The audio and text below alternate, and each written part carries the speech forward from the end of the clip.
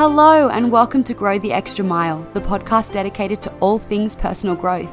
I'm your host, Jade Hawkins, a personal trainer and mindset coach obsessed with becoming the best version of myself and guiding others to do the same. Wellness, motivation, health, business, you name it. If we can be better at it, you best believe we'll be chatting about it. So sit back, grab a snack, and let's jump in. Well, hello there, you beautiful human, and thank you very much for tuning back in to Grow the Extra Mile, the podcast. It's so funny. It's been such a long time since I've podcasted that my microphone actually has dust on it. So thanks for tuning in. I'm very excited to be back. It's funny. It's been such a long time because, I say such a long time, I think it's been a couple of months, but it mainly because I sort of just lost track of who I was and what I was wanting to offer the world, through this podcast, and got really into the comparison game and the self-criticism game of like, this isn't good enough and everything has to be perfect. And, I felt like I had to set up my microphone properly and have a perfect setup. But I'm currently just sitting in bed and I'm just holding my microphone. And it's so interesting because I actually tested it out and it sounds exactly the same as if I have it all set up properly. So this is a much more comfortable way of doing it. And that actually leads me into what I want to chat about in today's podcast, which is perfectionism and, just being yourself and not trying to do things other people's way, or make things perfect, because that's been something huge that I've been going through, and that's sort of the way that I roll, is just taking the lessons that I'm learning in my personal life and sort of once I've integrated those, sharing them. And lately I have been I've just been going through such a massive identity crisis. It's been mental. Like this year, man, I cannot even tell you, this has been one of, if not the most challenging year of my entire life. I've been through the absolute ringer, and I've been doing a lot of shadow work in all of those challenges and actually, letting the emotions come up and processing them as best I can, and seeing a lot of shadows that I have that previously I didn't recognize. And a huge one that has come up for me, which I actually never realized played such a huge role in my life, is a superiority shadow. So basically, when I say that, what I mean is I have this tendency to feel the need to be superior to others. And you may relate to this. I mean, like attracts like. I believe in the law of attraction, and the people that are attracted into my world are very much like me. I see it in all of my clients as well. Like we all have the same sort of problems, because I do attract challenges. I do attract the same sort of people as I am, because that's just sort of how the world works. So let me know if you can relate to this. But I have always had this superiority shadow where I feel this unconscious need to be seen as, smarter than everyone else or superior to everyone else in some way. Or, kind of have my shit together and get everything perfect. I'm such a huge perfectionist, which honestly paralyzes me, because if I can't get things perfect, it just doesn't happen, which has sort of been a huge theme in my life of not following through, because I get in my head and overthink, and obviously there's no such thing as perfection. So I'm never going to create a perfect anything. So I just don't follow through on it. It's such a common theme. And I've decided to just kick that in the bum and get rid of perfect and just embrace the meanness of everything. Like just infuse my essence into it. And my essence is not perfect. If you know me in real life, I am so far from having my shit together and so far from perfect. I'm quite like a messy sort of person.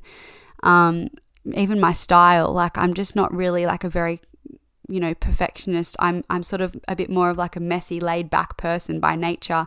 And yet I was trying to portray the complete opposite through my work, in my coaching, in my business, in my podcast. So that's going out the window, and we're embracing the jadeness of it all. And I highly encourage you to do the same.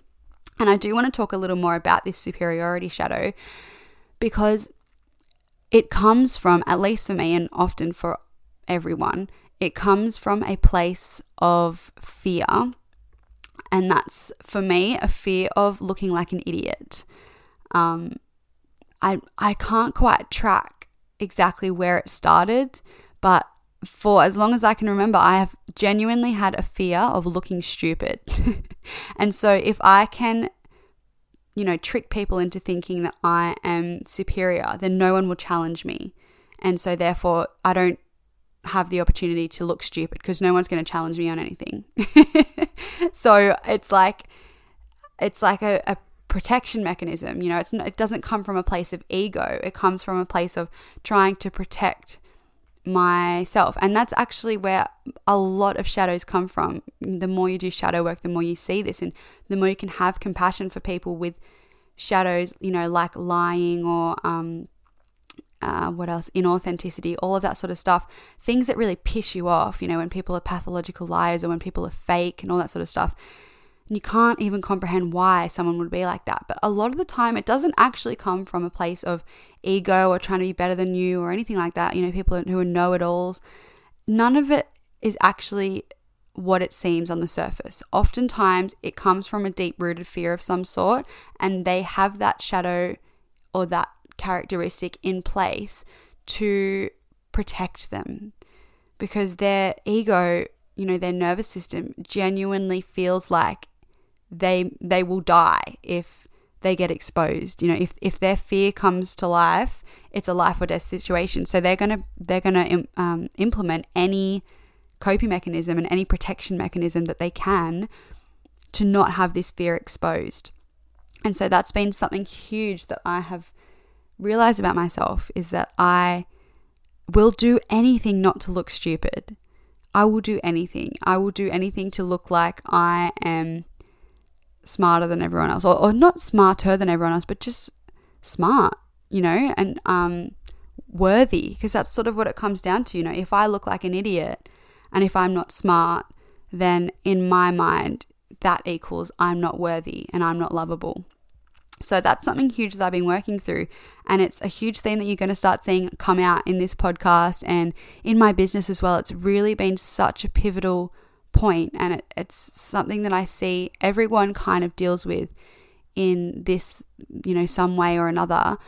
But when you take a step back and you look at it, because everyone does have different shadows, as I said, there's a couple of examples: lying, superiority, know-it-all, false, inauthentic, whatever. Ultimately, we are all just trying to get our needs met and be loved. That is ultimately what we're trying to do in anything that we do. And if you feel like there's a potential for you being unlovable, you're going to avoid that. You're going to avoid showing that. And that might mean, building these protection mechanisms that actually do you more harm than good in the long run. So if you're curious as to this sort of work and shadow work, a really good place to start is journaling. And I know I've talked about this on the last couple of podcasts, but it is so huge. I resisted it for so long, and that is because the excuse I used is that I just can't write as quick as my brain works. And so it just, it doesn't work for me. That's a bullshit excuse. And even if you can't see if that's your excuse too, then voice note your journals. Sometimes I'll do that if my brain's seriously running that many miles an hour. But oftentimes that's not it, because you can just slow your brain down to your hand. Like, it's really not that. That's not an issue. That was just a reason that I was using to avoid actually looking at the reason why I didn't want to journal. And that is because for my entire life, my coping mechanism has been to repress things. So I've never truly processed anything, to be honest. I've been through a lot in my life, and as has every human being. And oftentimes I would just kind of sweep it under the rug. A lot of the time didn't even have any emotional reaction to it. I genuinely would just, cop it on the chin and then just keep going. And at the time, I thought that was a badge of honor, that I could just get through things, and not get emotional about them. And I would kind of scoff at people who did get emotional. And I was even praised by other people and by my parents for not being emotional and for being tough and all that sort of stuff, which obviously just reinforces that idea that being unemotional and just repressing your shit and not dealing with it is a good thing. But this year has really forced me, with my illness, the first 6 months of the year, it forced me to slow down, and I could no longer,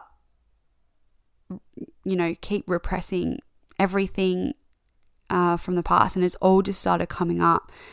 And it's very interesting as well, and this is a whole nother podcast that I want to do, but when you repress your emotions and your traumas and all that sort of stuff, when you do not properly deal with them and process them in a healthy way, and you just shove them down, they actually create disease. So like disease in the body.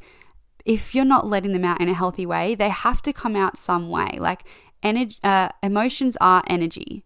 It's what it is. It's a form of energy and emotion, and especially trauma as well. There's lots of scientific studies to show that trauma is actually held in the body on a physical level. And if you do not deal with it properly, then it will find a way to come out, to express itself. And oftentimes that is through disease. And it's very interesting because I'm sort of placing all these puzzle pieces together. I've always been someone who has had a lot of illness in my life. I've always been someone who suffered with chronic headaches and chronic neck aches and chronic pain, and always in the hospital. I've had surgery after surgery, and, always unexplained. Those people that just kind of have these things that like no doctor can explain. That's me. And that's always been me. And I'm realizing it's very, very likely due to the fact that I have so much unprocessed shit going on in my body that I am literally poisoning myself from the inside out. I have so much like anger and sadness within me that I still don't feel it as an emotion very often. It still is it comes out as a physical illness or a pain. So I'm learning to deal with them as emotions and be okay with expressing the emotion and processing it and integrating it and healing it, rather than just pushing it down and letting it just, wreak havoc in my body and poison my cells. So that's also some food for thought for you. I know that chronic illness is becoming more and more prevalent every single day, and so many people are dealing with health issues at the moment, especially unexplained ones. Seems to be a huge theme. Obviously long COVID is a thing, and I barely know someone who doesn't have some sort of health issue, like a gut issue, or women often, reproductive issues of some kind, hormonal issues, all of that sort of stuff. Like, where the fuck do you think that comes from? Do you know what I mean? Like, it doesn't come from nowhere. I strongly doubt that almost all of us have just been born with something wrong with us. I truly don't believe that. I truly believe that the reason that chronic illness is climbing is because no one's dealing with their fucking shit. We're just repressing, and we go through all this stuff and we don't know how to process healthily, with the rise of social media and so many more vices to just distract yourself every day. None of us deal with anything. How often does something upset you, and instead of like sitting with it and just like putting your hand on your belly and putting your hand on your chest and breathing and feeling the emotions and letting yourself cry and blah, blah, blah, how often do you actually do that when you feel upset?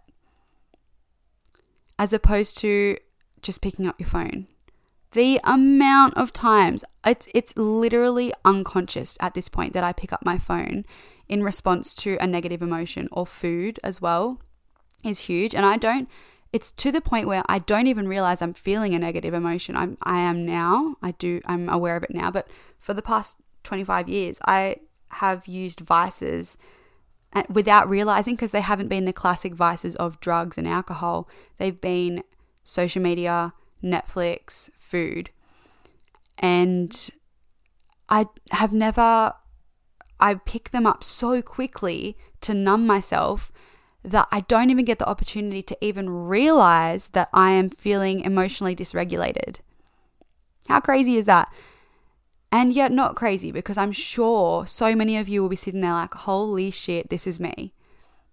How often do you pick up your phone in response to, a slightly passive aggressive text from your partner, or, your partner is home, is running late and hasn't told you why, or isn't responding to your text, and you're feeling dysregulated. And instead of feeling it, you just pick up your phone and you scroll, or you watch Netflix.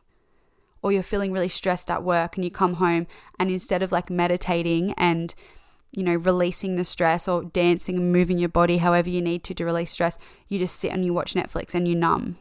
You numb and you numb and you numb and you numb and you numb.